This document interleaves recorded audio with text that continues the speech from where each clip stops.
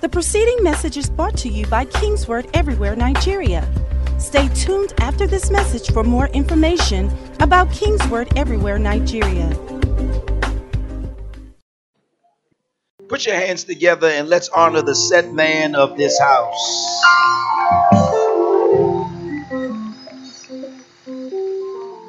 That wasn't nice, so I'm going to do it again. Put your hands together and let's honor the set man of this house.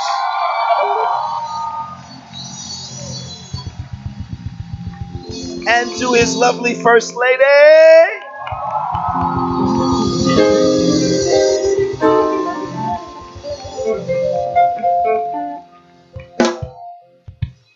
Thank you very much.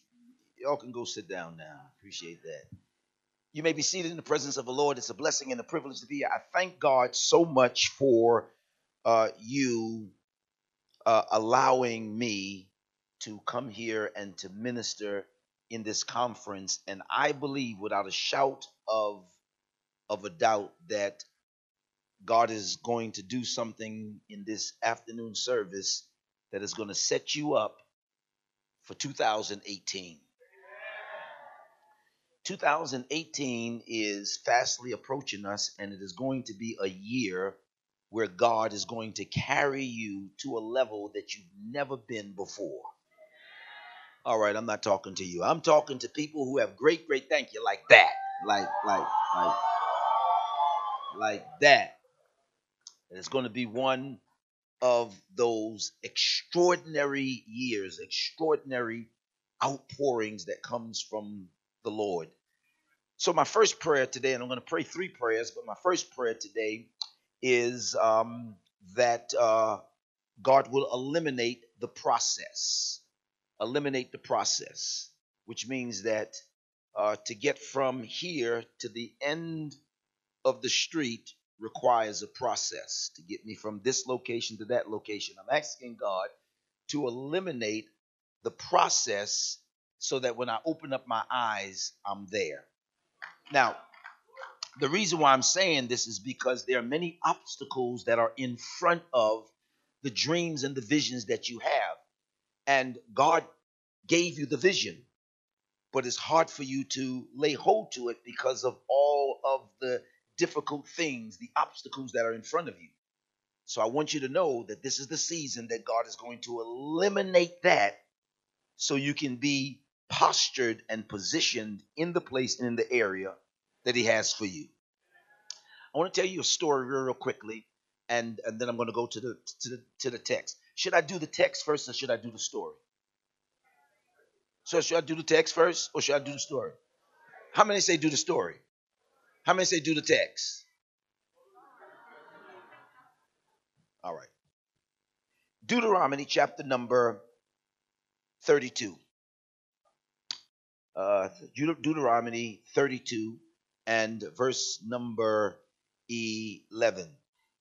Now, I have to tell you a quick story. My name is George Gary John Derek Bloom. I was born Brooklyn, New York, 453 Columbia Street, apartment A, B, and C. My mom and my dad had 9 children together.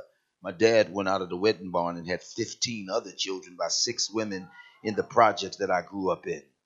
You know, my dad's theme song was, Papa was a rolling stone. That guy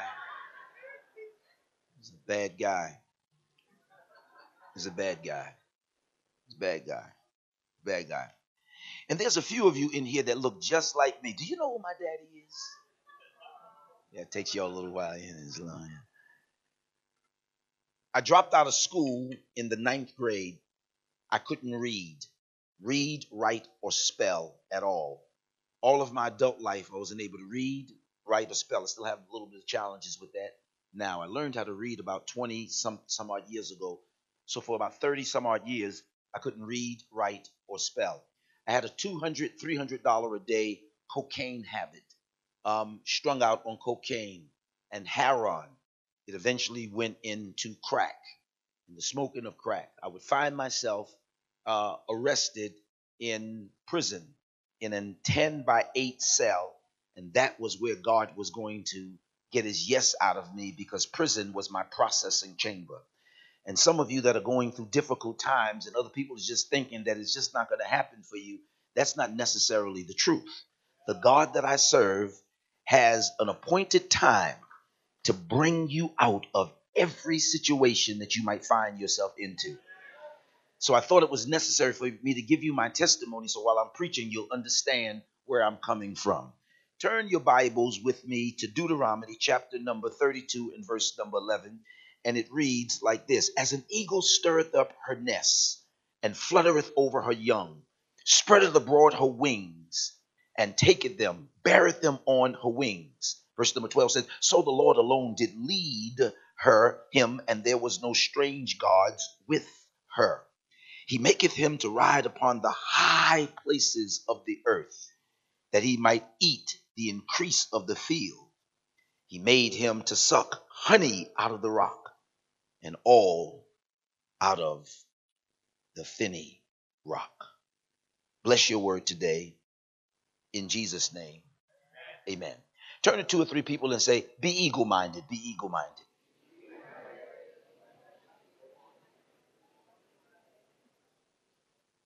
So now I can tell you my story, right?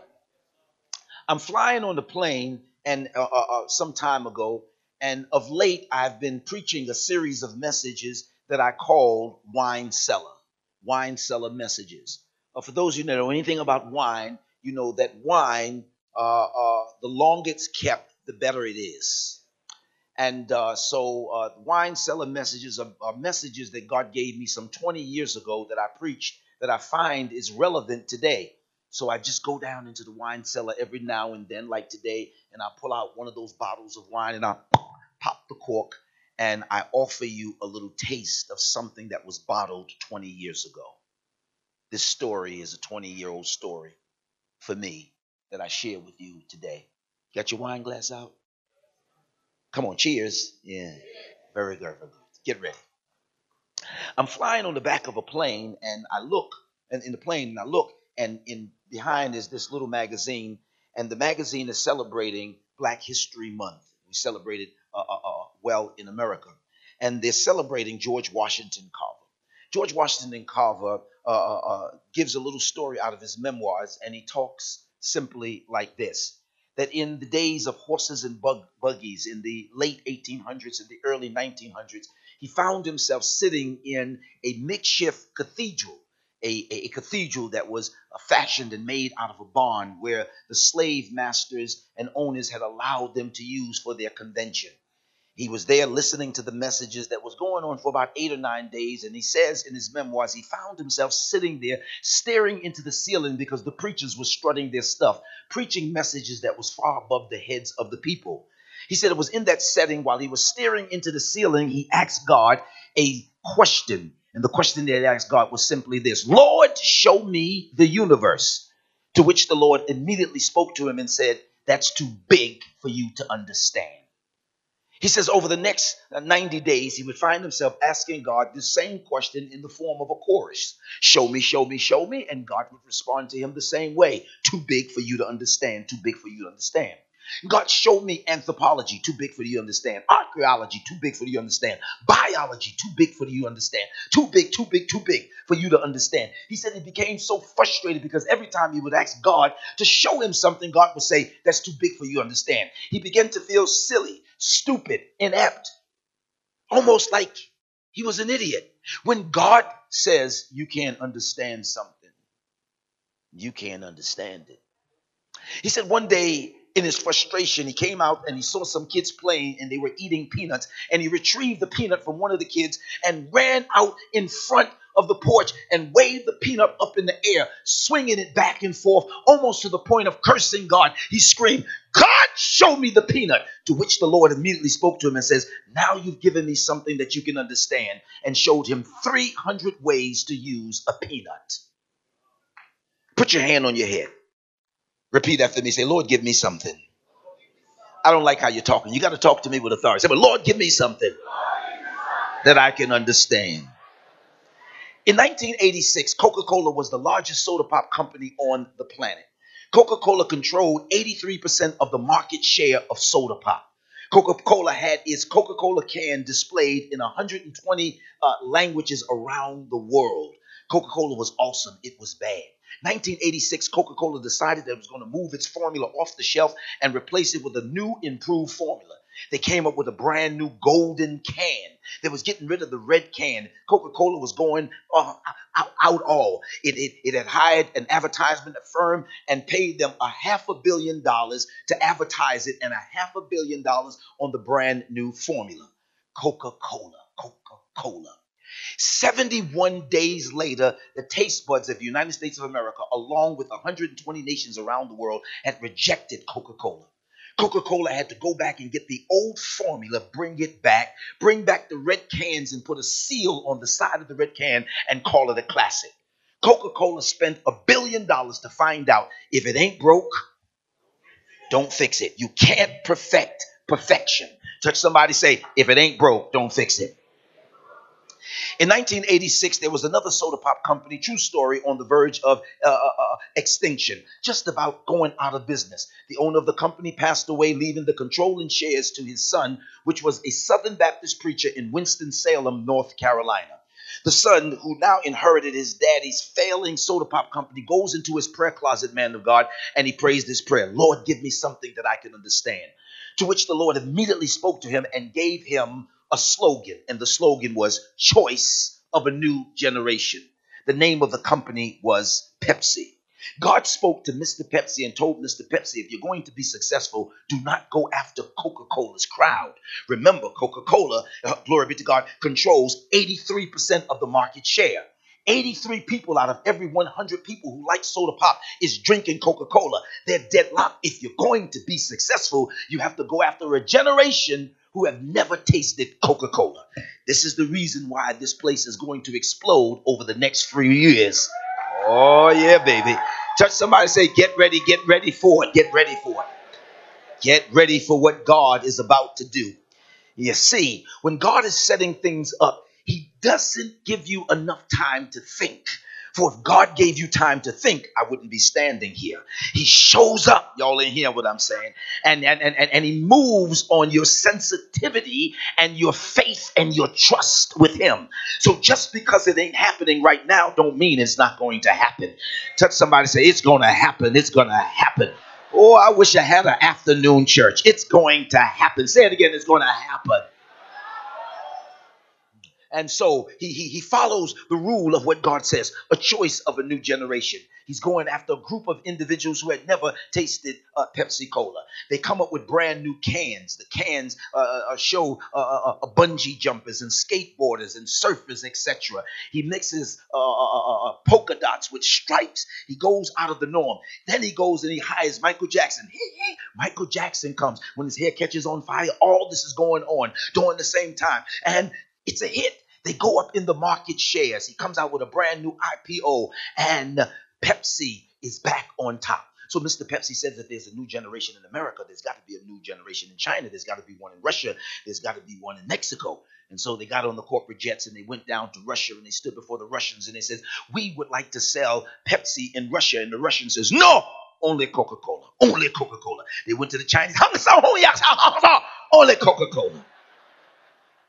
They went to the Mexican, papi, Coca-Cola, oh, Coca-Cola, papi, only Coca-Cola. He comes back and he goes into his prayer closet and he says, Lord, give me something that I can understand. He comes up out of his prayer closet and he gets on the corporate jets. They fly to New York City and they hire an advertisement agency in Madison Avenue. And then they fly back to Russia 1 year later. They're sitting in front of Russian Congress and they say to the Russians, we would like to build an American restaurant here in Russia. And the Russian says, oh, we like American restaurants. We already have the Golden Arches. We have the King. We already have McDonald's. We already have Burger Kings. What kind of restaurant are you going to build for us? They said, we were going to build a chicken restaurant for you with one stipulation.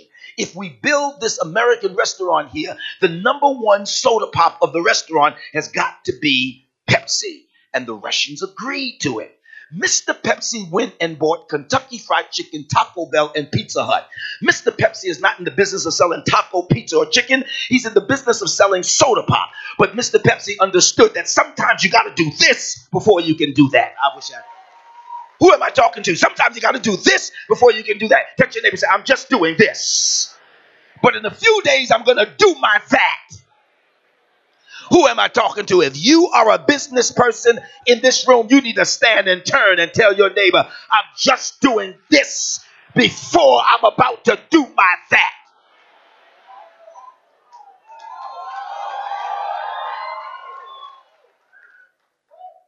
As an eagle stirreth up her nest and fluttereth over her young, spreadeth abroad her wings, taketh them and beareth them upon her wings. So the Lord alone did lead her, and there was no strange gods with her. He makes her to ride upon the high places of the earth and get oil, honey out of the rock, and all out of the finny rock. The text here this morning is designed to help us to fly like eagles, and to teach those of you who are here today who are not eagles to at least act like an eagle until you get your eagle's wings. I recognize that some of us in this room are pigeons. Some of us in this room are turkeys. Some of us in this room are ostriches. Others are peacocks. And there's some buzzards here too. Individuals who, for one reason or the other, belong to the bird family, but you're not an eagle yet. And I want to transform your life by transforming your mind. I beseech you, therefore, brethren, by the mercies of God, that you present your bodies a living sacrifice, holy and acceptable unto God, which is your reasonable service. And be not conformed to this world, but be transformed by the renewing of your mind. And if I can get you to think properly for a few moments, I can get you to fly over what you couldn't walk through. Touch your neighbor and say, I'm coming out of this. Oh, I wish I had a church in here this morning. I'm coming out of this. Yeah. And only you know what your this is. Being raised in Brooklyn, New York, I would come outside and pigeons would be everywhere. Pigeons everywhere. Some people would feed the pigeons. If you feed the pigeons would come. Pigeons was a common bird who cared nothing. Pigeons pay no rent. Pigeons squat. Pigeons live in the attic. Pigeons eat anything that's around anywhere. Pigeons is just trying to make it. But the thing about the pigeons in New York City that blew my mind, one day I had to get on the train and I was going to go from Red Hook to East New York. And so there I got on Smith and 9th Street, got down to Atlantic Avenue and made my transfer. And while I'm standing on the platform leaning up against the wall, a pigeon flies down into the subway. He gets into the subway and he tucks his wings in. And then the pigeon walks on over to the platform and looks this way as if he's looking for the train to come. And he looks again. And he looks again. Finally, the train is in the station and you can see the light piercing its way through the dark tunnel. And when the train is approaching the area, you can hear the vibration of the train as the platform begins to shake. And when the pigeon felt it, he looked one time and he backed up as the train came into the station. The doors opened up and that little pigeon walked on the train and the doors closed.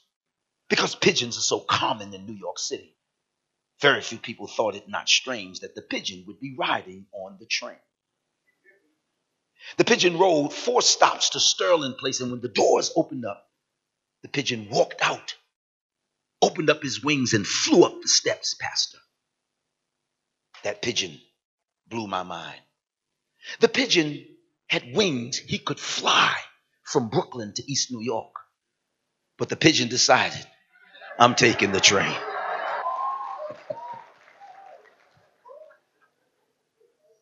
There are many people in here under the sound of my voice that have God-given abilities and talents that you refuse to use.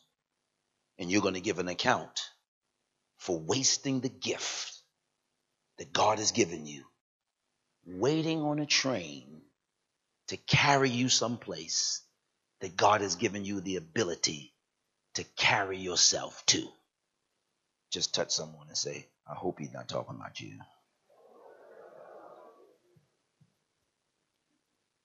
I don't want to spend too much time on these different birds because there's a place that I want to go. Sometimes you got to do this before you can do that. And I want to talk to you about being eagle-minded. But an ostrich, when she's afraid, will stick her head in the dirt, thinking that if she can hide her head, she's hidden. And it is told unto us that folks who are going after ostriches and ostrich eggs waits for them to stick their head in the dirt because they think that when their head is hidden, their entire body is hidden. How many times have you read the scriptures that if you cover up your head, your feet's going to show? If you cover your feet, your head's going to show. And you have to ask the question, where can you hide from the presence of the Almighty God? Touch somebody gently and say, nowhere, nowhere. I was in a pastor's study, and in the pastor's study, there was this plaque on the wall, and the plaque simply says this: you'll never soar like eagles hanging out with turkeys. Turkeys. Now, as I look across the room, some of you have looks on your face where you're trying to figure out which one of these birds are you. You know what the characteristics is about. There's one of the largest zoos in the nation is the Bronx Zoo. As a little kid, I went to the Bronx Zoo, and there was this bird that was coming from the back with his long, long tail. And as our tram moved up to him, he turned around and he looked. And when he saw us looking at him, he moved his head one time and a bouquet of feathers came on the top of his head, and he began to shake violently for a few moments, and behind him, this beautiful bouquet, his tail described all of these different colors. And when we were all there to watch, he stopped and then turned.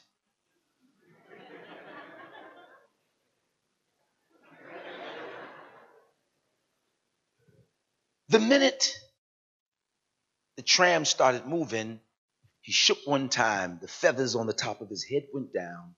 The tail was tucked in, and he was waiting for the next group to come so he can strut his stuff in front of. It was an ostrich. Imagine having a ministry assignment, and your job is to conform or to transform pigeons, turkeys, ostriches, and make them eagles. Eagles. What's the name of this church? Kingsway. And what's the name of this conference? I want to talk to you for a few moments about the supernatural. In order for us to understand the gist of the eagle of the text, we have to leave the Bible for a little while and go to National Geographic's, which is believed to be the Bible on wildlife. National Geographic tells us the story of the eagle. It says that the eagle comes from about 300 species of eagle, their pedigrees, about 300 different types of eagles. You rarely see an eagle flying because eagles dwell amongst their own people. They don't hang out with other individuals. Eagles. The focus from National Geographic focuses on the female eagle, the eaglet, and not the eagle, the man. For the eaglet is the one who is commissioned to keep the skies filled with eagles, and she knows that she has to contribute and meet her quota, the many eagles that she is supposed to leave within the land. And so National Geographic has us watching the eagle fly over areas to test where she's going to build her nest, her condo, her mansion, because she's ready to have young.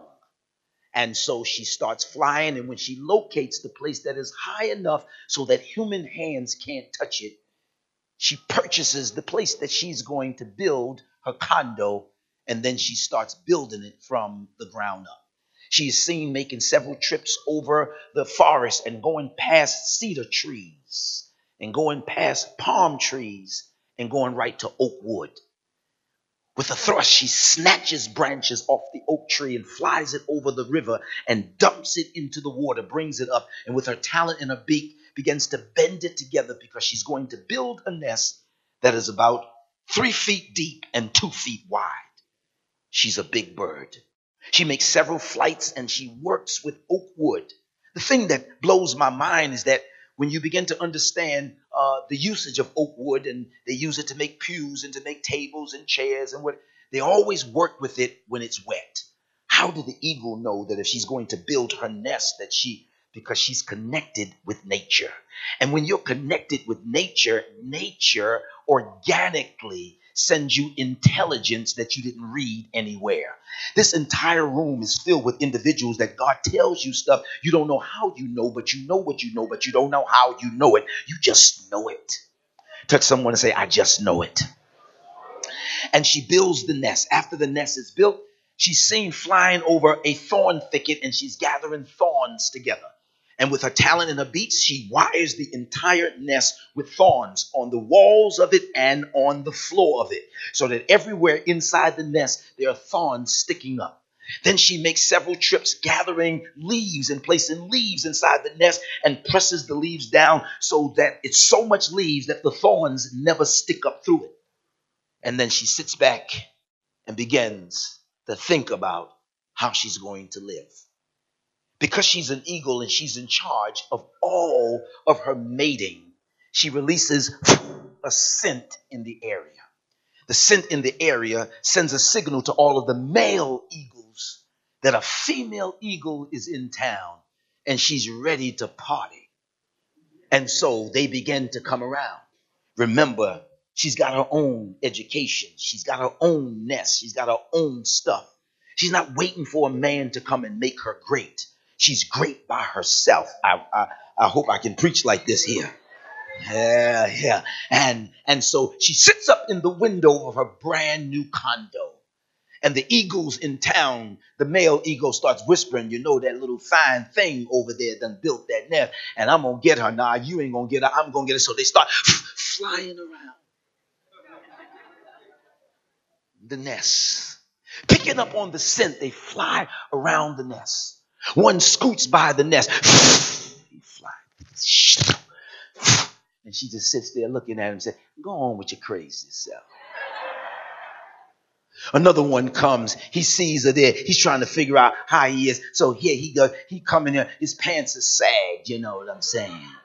He's sagging and stuff like that. He walk on by her. Yo, sup? Hey there. Yo, girl. Keep on moving. The other eagle from down the street, he done bought him a brand new ride. Diamond in the back, sunroof top, digging in the scene with the gangster lean. Woo, woo. And so he turns his music up in the car and he ride by how.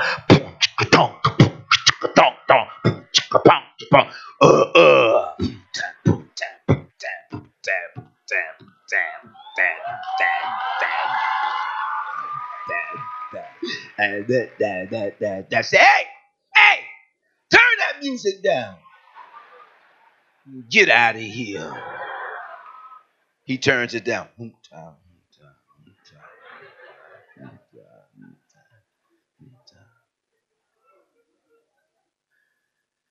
Well, there's an eagle that over there.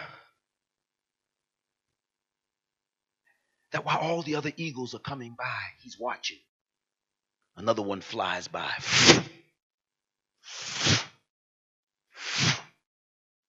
Looks at her and says to her, what church you go to? She said, I go to Kingsway Church. He said, Hikatarabashaya. Yakatanarabasata. Hikatanarabosikaraabashata.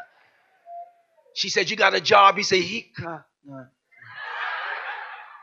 Get out of here.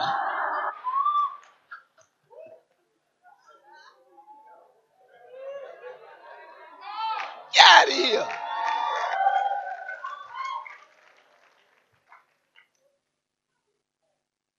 But there's this eagle that just scoots by. And he disappears. The next morning, he disappears. And Miss Eagle's sitting up in the window, First Lady, seeing this bad eagle. I mean, that thing looked good. He looking good. He ain't paying her no attention. He just flies on by. She said, what in the world? Why is he not paying attention to me? She goes in there and puts on more makeup.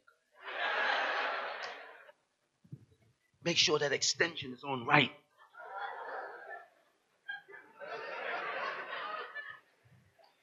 And sits in the window again. Something wrong with him. She sees him. She make eye contact with him and he make eye contact with her. He do like this. She said,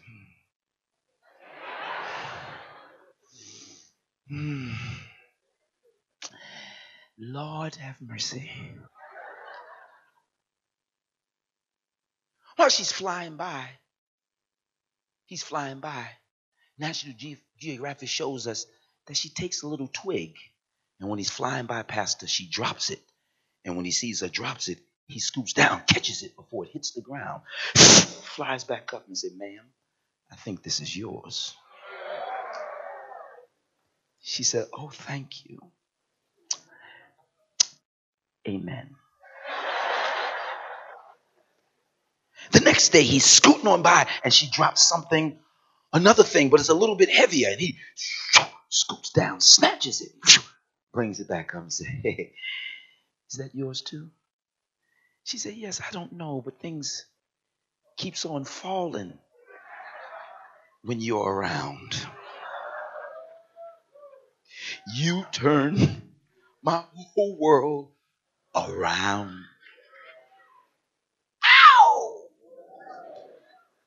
National Geographic says she keeps on picking up things until she finds a log that's about the same as her own personal weight. And when he flies by that day, she drops it and he scoops down, snatches it. This woman is crazy. Brings it back up and says,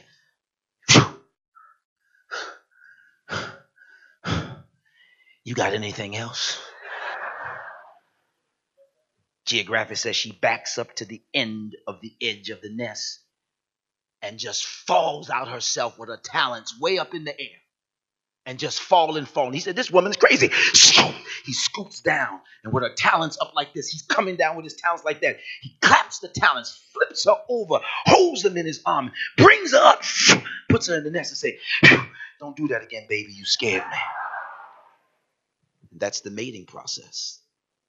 You see, you don't want anybody in your life that is not strong enough to carry you. Look at the people in here. They got people who's not strong enough to carry you. And the problem that you'll have, they mate together. The job of the male eagle is just to make sure that the eggs come. It's the female that stays with it. And so now she knows that it's just going to be a few days with him. They mate. He goes on about his business. She never sees him again. And she lays 3 or 4 eggs. She makes enough trips. She pulls out of her breast the fine down and lay it down in the nest and rolls her eggs over it. And with her wings in her belly, she sits on it and incubates them till she hears the fine scratching, and they pluck through it, and the little eaglets are born. She knows within the next first hour to an hour and a half, she has to teach the eaglets how to fly. And so she stretches her wings and takes them, places them on her wings, and catches the current of the wind. And wherever the wind takes her, that's where she goes. And when she gets high enough, she looks down to make sure there's not a clear footing. She tilts her wings and causing all of the eagles to fall. And as they fall in, they flap their wings and find out that they can fly. But there's always one that keeps on falling. So she scoots down, catches him, bears him on eagle's wings, and brings him back up. And while his brothers and sisters are out flying around enjoying their new ability that they learned how to fly, she says to the one that kept on falling, she says, listen, Tom, I'm going to let you rest today. Tomorrow I'm going to take you out, and I'm going to take you to a high altitude. I'm going to tilt my wings, and I'm going to let you drop. And if you do not fly, you're going to die, because I can't have any retardation in my family. At this next level, you got to make sure that if folks are going where you're going, they at least got to be able to fly.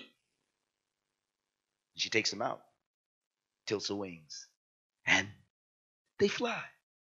Good. The next lesson is she's got to teach them how to swallow. They can fly, but they can't hunt.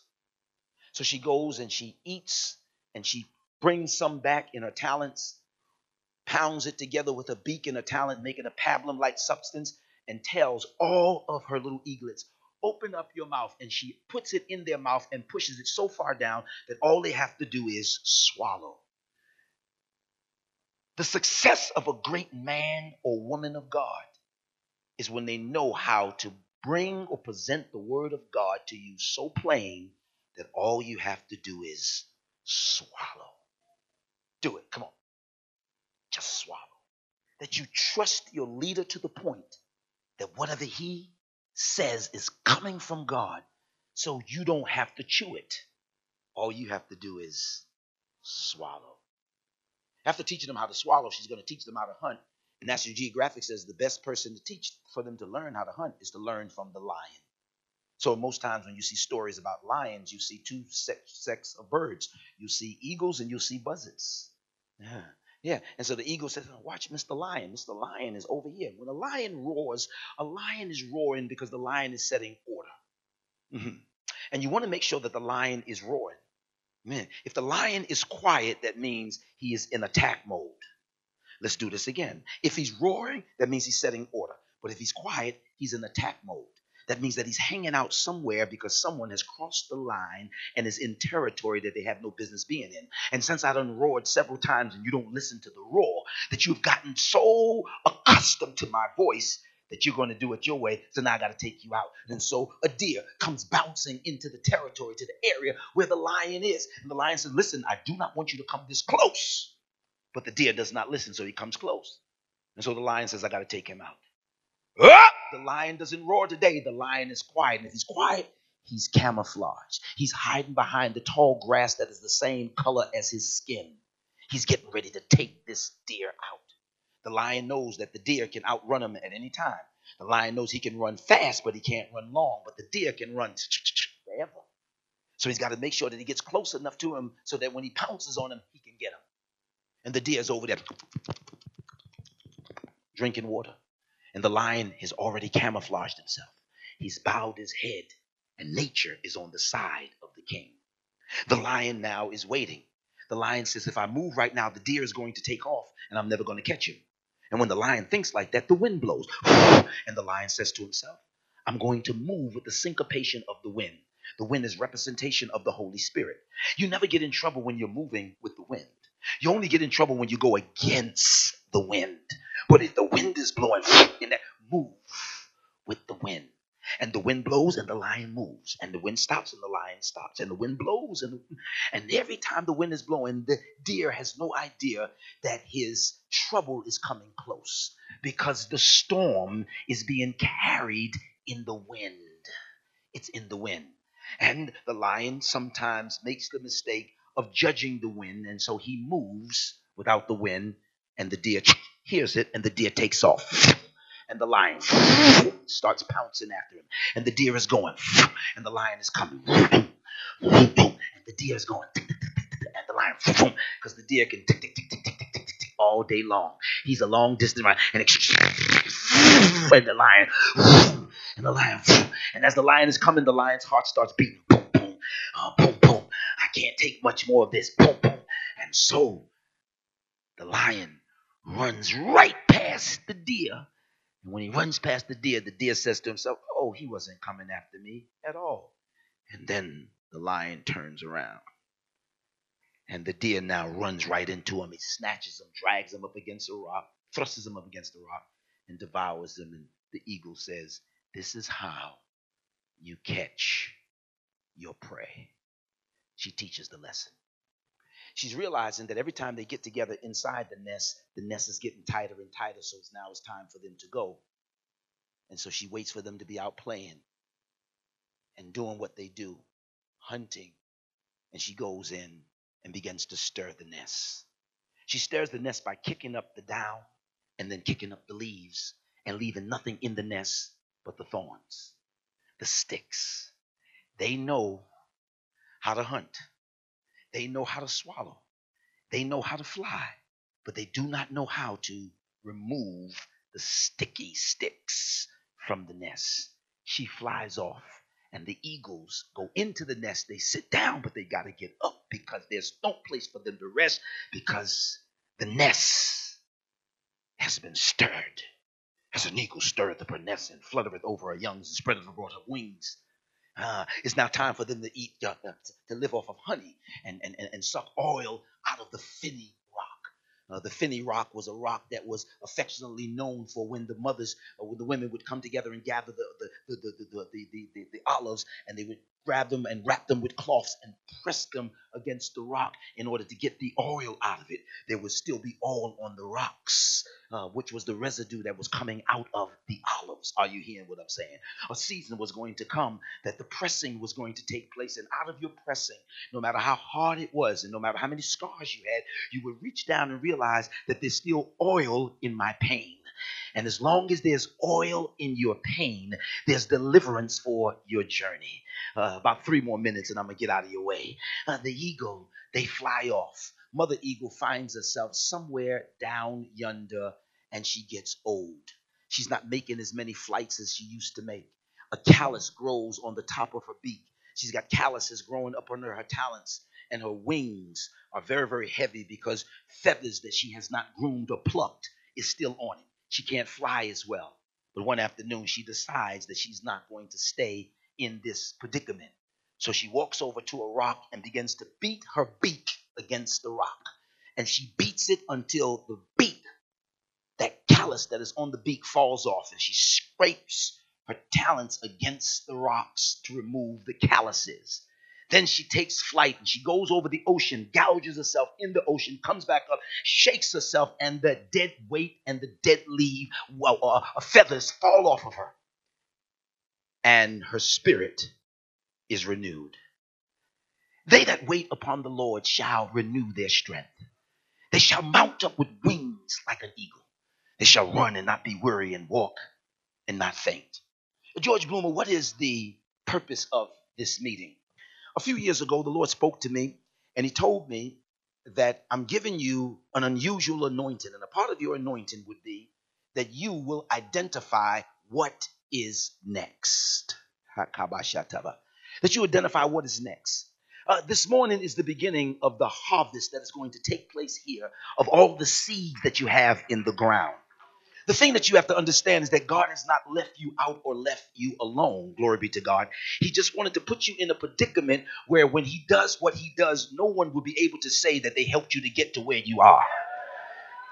I feel like preaching right now because there are those of you that are in here under the sound of my voice that people would like to say that you are where you are because they had something to do with it. And in this season, when God elevates you, man of God, and he takes you to your next level and he brings back the glory days that you thought was the glory days, which really wasn't the glory days because your glory days is about to start. He's got you filled with a camp of individuals who will understand the principle of getting in line with leadership. You're about to take off. Just touch 2 people and say, you're about to take off. Imagine what's about to happen when you start taking off in every single area of your life. Where every place the soles of your feet tread automatically is blessed. Where all of creation is saying, come over here, and if you step over here, you're going to prosper. And if you move over there, you're going to prosper. Because you're no longer operating out of the natural, you're operating out of the supernatural. George Bloomer preaching this place today. Every now and then I got to encourage myself. Preach, George Bloomer, preach. I come to tell you, I'm feeling to preach this thing. I want you to understand, glory be to God, that your greatest days are in front of you and not behind you. Every demon and devil that's been fighting you down through the years. Mr. Soundman, just give me a little bit more. Be a little bit more generous with me in this right there. Yeah, they that wait upon the Lord shall renew their strength. They shall mount up with wings like eagles. They shall run and not be weary. They shall walk and not faint. There's been a season in the life of this ministry where walking was a task and running was almost impossible. It seems like you were exiled to a crawl, where the movement was not as fast as it's supposed to be. But I come to tell you that you're getting into a season of warp speed. Yeah, you about to get back everything the devil stole from you. Somebody shout out and say, I want it back. I want it back. I want all of my stuff back. I want my wealth, my health, my joy, my peace, my marriage, my family, everything the devil stole from you. You about to get it back. Have your seat for about one more second, and we're going to go together. I feel it and you feel it. Just touch somebody and say, I feel that thing. I feel that thing. I feel that thing. I feel like telling a few people right over there in that section right there that your broke days are over. Yeah. Yeah, that you can say goodbye to being broke, because whatever you need, when you reach, God is going to provide it for you. I feel like telling a group right here that favor cash is about to hit you. I feel like telling a few people in the back that you're about to reach millionaire status. It is supernatural. Have your seats. The people behind you can't see. Listen to me carefully. This is the season that God is shifting and He's changing things on your behalf.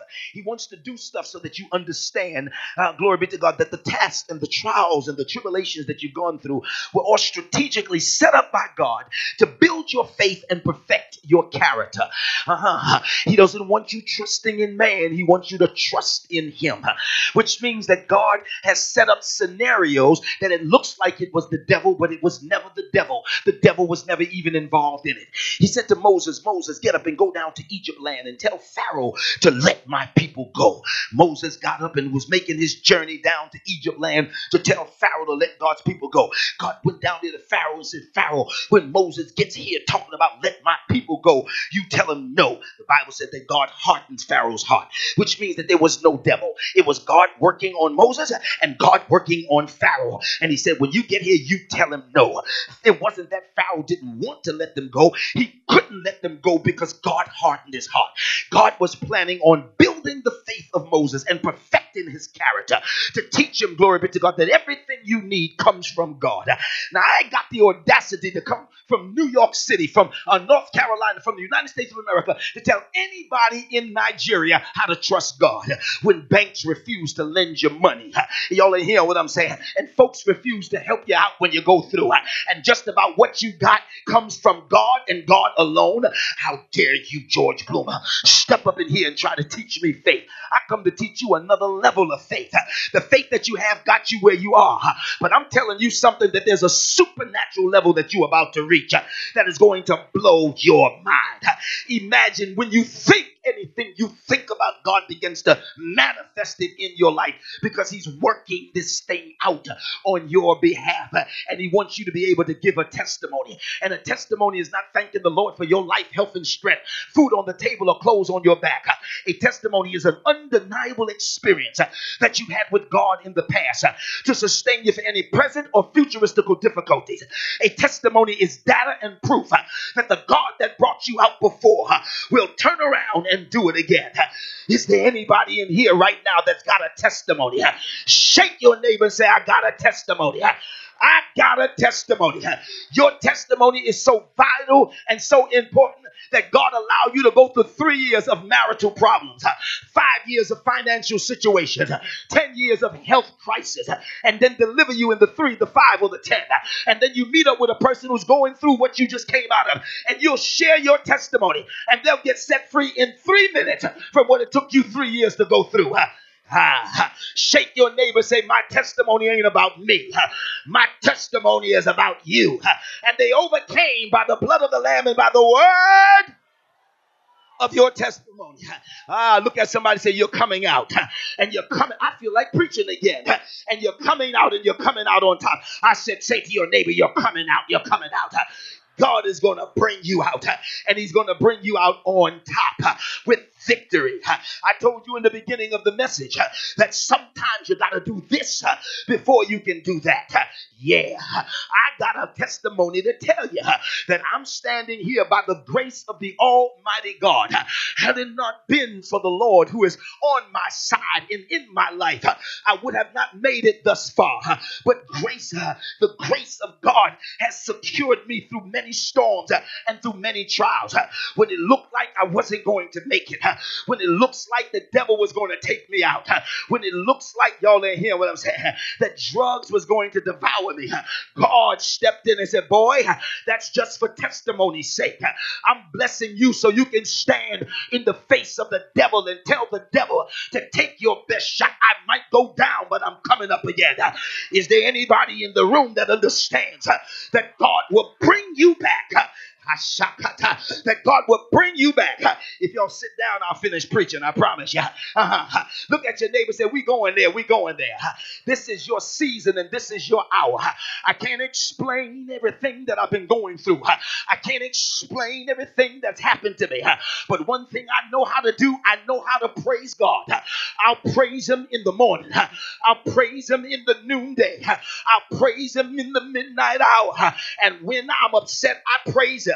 And when I'm angry, I praise him. And when I'm hungry, I praise him. And when I'm broke, I praise him. Where are the praises? God loves to hear. Can I preach a little while? He loves to hear his name. If you call on the name of the Lord, he will show up. Pull on your neighbor, say he gonna show up. And when God shows up, he shows up good, bad. Yeah, he's gonna give you victory in the midst of your storm. We in the afternoon service, and I'm about to go to my seat, and I see you tonight with part number 2. But touch your neighbor, said, but Bishop, before you go, teach me how to fly. I said, come on, say it. I said, Bishop, before you go, teach me how to fly. I said, look at somebody else, said, Bishop, before you go, teach me how to fly. Is there anybody in the building that want to learn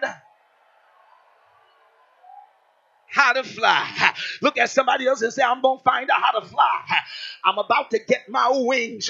If I had the wings of the morning, I fly to the utmost parts of the earth. Someday in glory, you're going to find me singing. Why am I preaching like this? And shouting through all eternity. I told you to stand and then sit down. Sit. All right, I promise you, we're going there for the last time.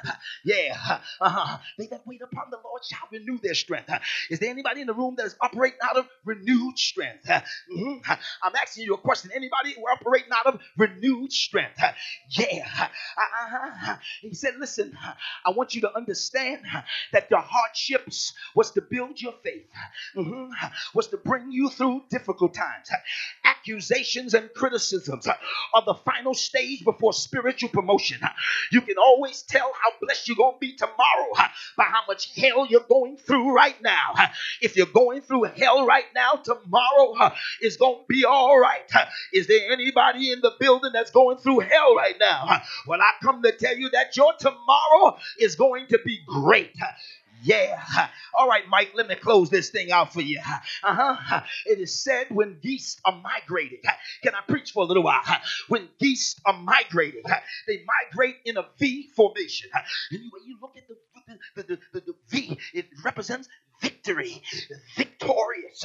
They fly in V formation. They don't fly in V formation because it's organic or it's natural to them. They fly in V formation. The National Geographic tells us that there's a goose in the front, and the goose that's in the front is the wind cutter. And you got 11 on one side and 9 on the other side. And at the end of both of them, you have these long geese who are called watches. So in the front, you have the wind cutter. The job of the wind cutter geese is to start flying and cut the wind. His job is to face headwinds. Headwinds are designed to block you and to stop you or to delay you, to make sure you never get to your desired location. But the wind cutter's job is to cut through the wind. The wind cutter is the pastor of the church. His job is to face the headwinds. And when the winds start blowing, he cuts the wind. But he cuts the wind and it goes to the left and to the right. And when it goes to the left, those that are on the left move in a formation. And the wind goes over their wings and up under their bellies, creating what National Geographic refers to as a drag. And as he's dragging the rest of the geese are lifted up just a little bit higher than him so they can see the contribution that he's making. The wind cutter does not have to carry anybody with him. He's anointed and strong enough to do this by himself, but he understands the commitment that he has to make to the body of Christ. So the wind cutter is cutting the wind. On the end of it, you have 2, glory be to God, watches. Their jobs is to watch the other eagles, because as they're flying, they get what you call wind fatigue, and some of them falls out of formation. And when they fall out of formation, it is the job of the watches to scoot down up under their wings and tell them to get back up in formation. I stopped by the house to tell you that the wind has been cut and it's been distributed on your behalf. But some have fallen out of formation, and it's now time for the watches to tell all the folks in the church who has fallen out of formation, get back into formation. Yeah, this is the last time you're going to see me like this. It's the last time this church is going to be like this. This is the day of your celebration. Look at your neighbor and say, oh neighbor, we're going to another level, and it starts right now. Who in here know what I'm talking about? Yeah, pull on your neighbor and say, stay in formation. Get behind the man of God. Wherever he goes, you go. Don't listen to negativity. Don't listen to no negative words. Don't listen to no one that does not have the vision. This is the hour and the season for eagles to fly at a brand new altitude. And the altitude that you're flying at is an altitude for God to do extraordinary things. Look at your neighbor, say, neighbor, I got a feeling that I'm about to fly to an altitude that I've never flown before. That God is about to take me someplace that I've never been before. That God is about to stir some things in my life. I said, pull on your neighbor and say, oh neighbor, in a few days, everything God promised me, I'm about to have it. Yeah. Where are the praises? Breakthrough is your portion.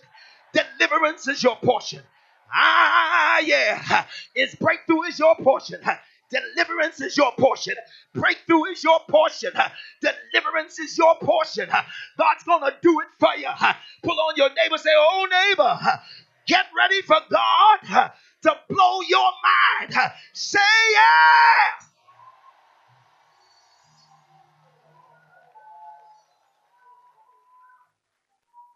Now hold the music, guys. Now there's one last piece I want to tell you. What qualifies me to talk to you like this? I'm reminded of a story of a man who's walking in London out in the night, taking in the night's air. It looks so wonderful. He's not paying attention to where he's going, so he falls into an open manhole. Sprains his ankle, rips open his back. He's bleeding in a manhole. Help! He screams. out of his agony and his pain, out of the manhole. A priest walks by. He says, anybody down? He said, yes, sir, I'm down here. I've fallen into this manhole and I believe my ankle is broke or sprung and my back is bleeding. Can you help me? The priest steps back, writes him a prayer, and drops it in the hole. He said, Lord, have mercy. This is crazy. I got a prayer that doesn't work. Help! He screams the second time. The story goes, a doctor comes by. What happened? He said, I'm down here. My ankle is sprung and my back is bleeding. And the priest came by and gave me a prayer that doesn't work. I need a rope or a ladder or something. Will you help me? The doctor runs to his car, pulls out his black bag, and writes him a prescription and drops the prescription in the hole. He said, oh, man, I'm really, really messed up. Now I got a prayer that won't work and a prescription that I can't get filled. Help! He screams. Great day in the morning. The third time. Story goes, a friend comes by and says, anybody down? He said, yeah, I'm down. Is that you, buddy? Yeah, it's me. I sprained my ankle and my back is bleeding. I got a prayer that doesn't work and a prescription I can't get filled. But I know you're going to get me out of this. I know you're going to give me a ladder or a rope or something. I know you're going to help me out. He said, don't worry about it, buddy. He backs up and he jumps down in the hole with him. He turns and said, you stupid idiot. I told you that my back was bleeding, my ankle was broke. I told you that I had a prayer that wouldn't work and a prescription I can't get filled. But he turned around and said, be quiet. I've been down here before and I know my way out of this. I come to tell you in this house that I've been down here before and I know my way out of this. And everything that I'm telling you right now, it's God preparing you for a supernatural miracle. Your broke days over. Your sick days over. Yeah, debts being canceled in your life. Yeah, the God that we serve is doing supernatural things in your life.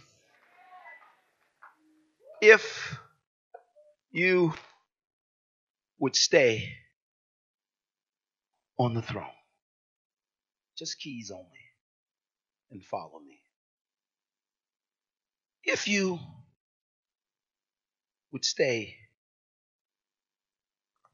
in formation, I'll let you know. Follow me. If you would stay in formation and line up behind the man of God. Because this is the hour, preacher, that we return back to doing what we did, but doing it better this time. That's why I'm here.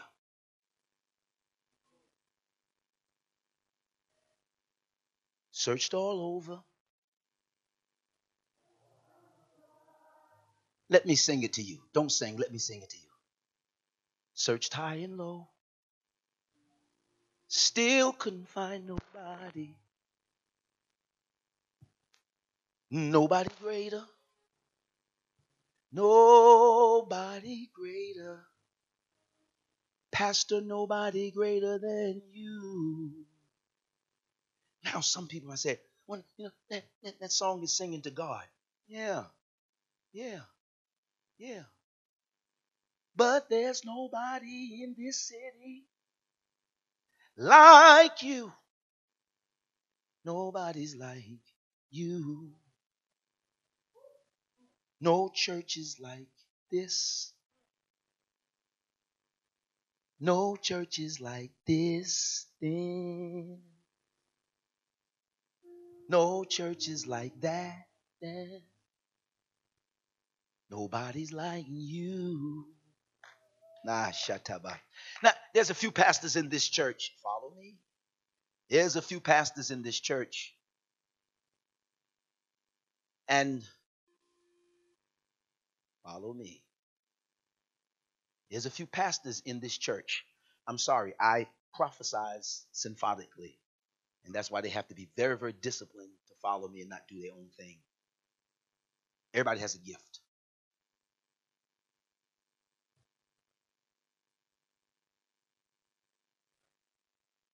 You're coming out of the cave again. And all the money you need is going to be there. And the doors are going to open. It's going to be extraordinary. Nobody's like you. Nobody's like you. Nobody's like you. Ah, shakataba. Put your hand in your face. Nobody's like you. Nobody's like you. Nobody's like you. Atanama shakataba sakaba. Nobody's like you. Oh Lord, nobody's like you. Nobody's like you. Ah, shakataba. Mm-hmm. Nobody's like me. Nobody's like me. Nobody's like me. Encourage yourself in the Lord today. Nobody's like you. Nobody's like you. Nobody's like me. Oh, nobody, nobody, nobody. Shakatana Masata. Let's go up into the heavens. Nobody, me. Nobody's like me. Nobody like me. Nobody's like me. Oh, oh. I dare you one more time as the Lord descends in this place. Nobody. Come on. Come on, guys, let's go. I searched all over and I couldn't find nobody like. Nobody does it the way I do. Nobody.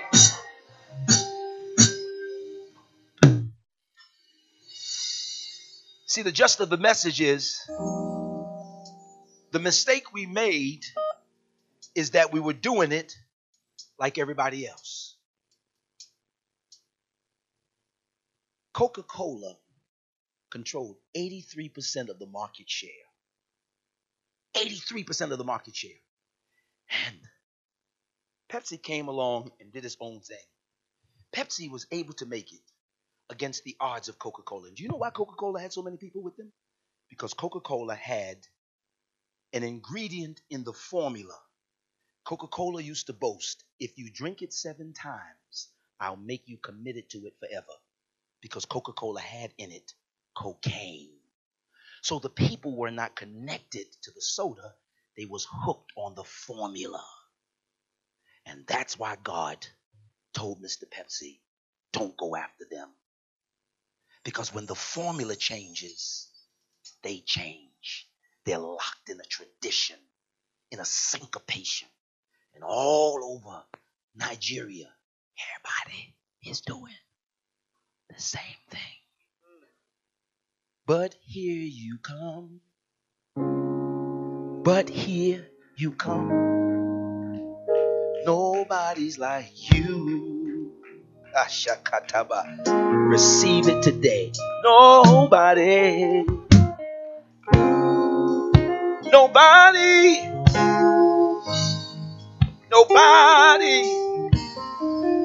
Lord, give me something I can understand. Nobody like me. You can't do it like I do it. You don't understand what I know about it. Oh. Everybody's singing nobody.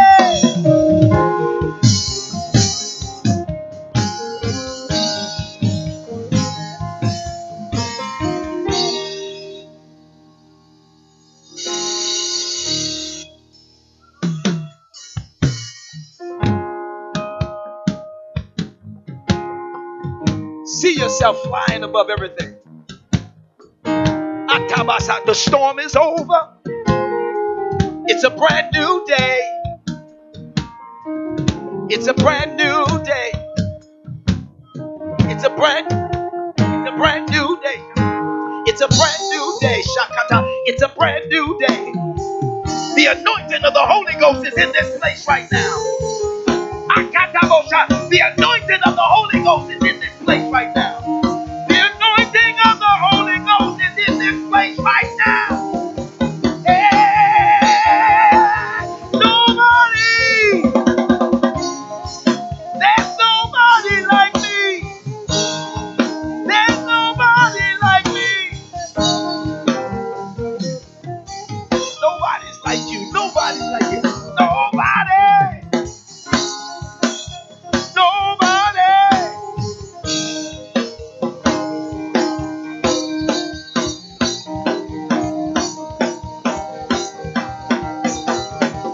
Nobody. Let me hear you say it.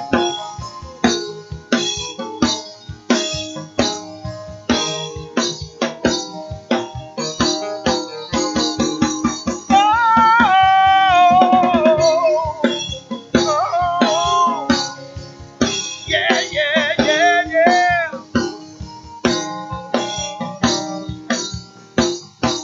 Come on, everybody. Nobody.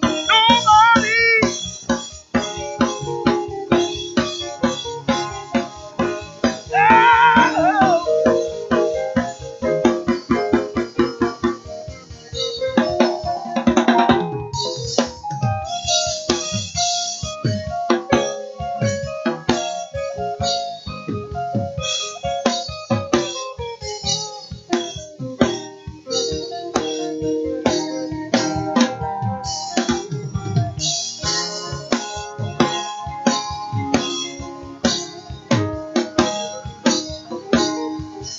Where are the leaders in this church? Where are the leaders in this church? Where are the leaders? Come on.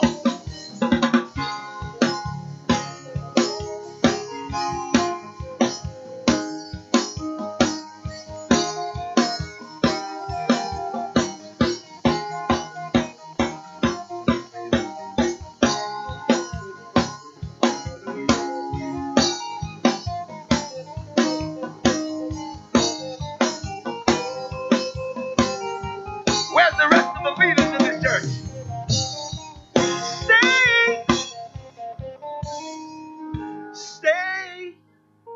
Stay in formation. Follow the leader and stay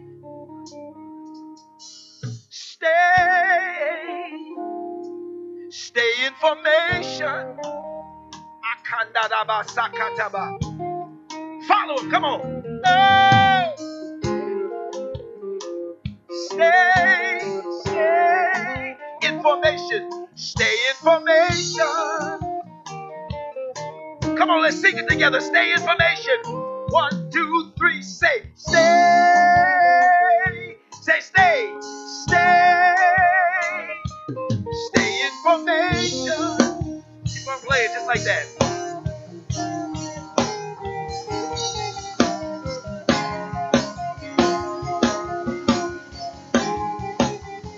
Oh, stay in formation.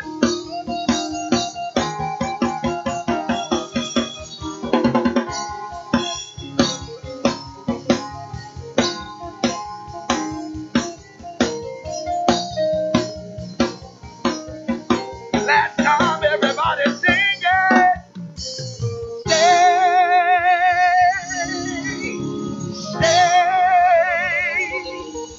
Stay in formation.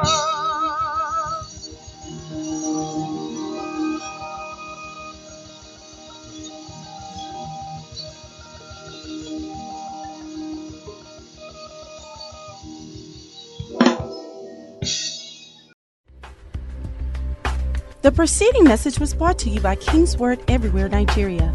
We are located at King's Word Auditorium, Etel Avenue, behind NNPC Filling Station, First Bank Bus Stop, off Kudirat Abiola Way, Oregon, Lagos. Email kmiafrica@kingsword.org. Telephone 234-810-0000 0640.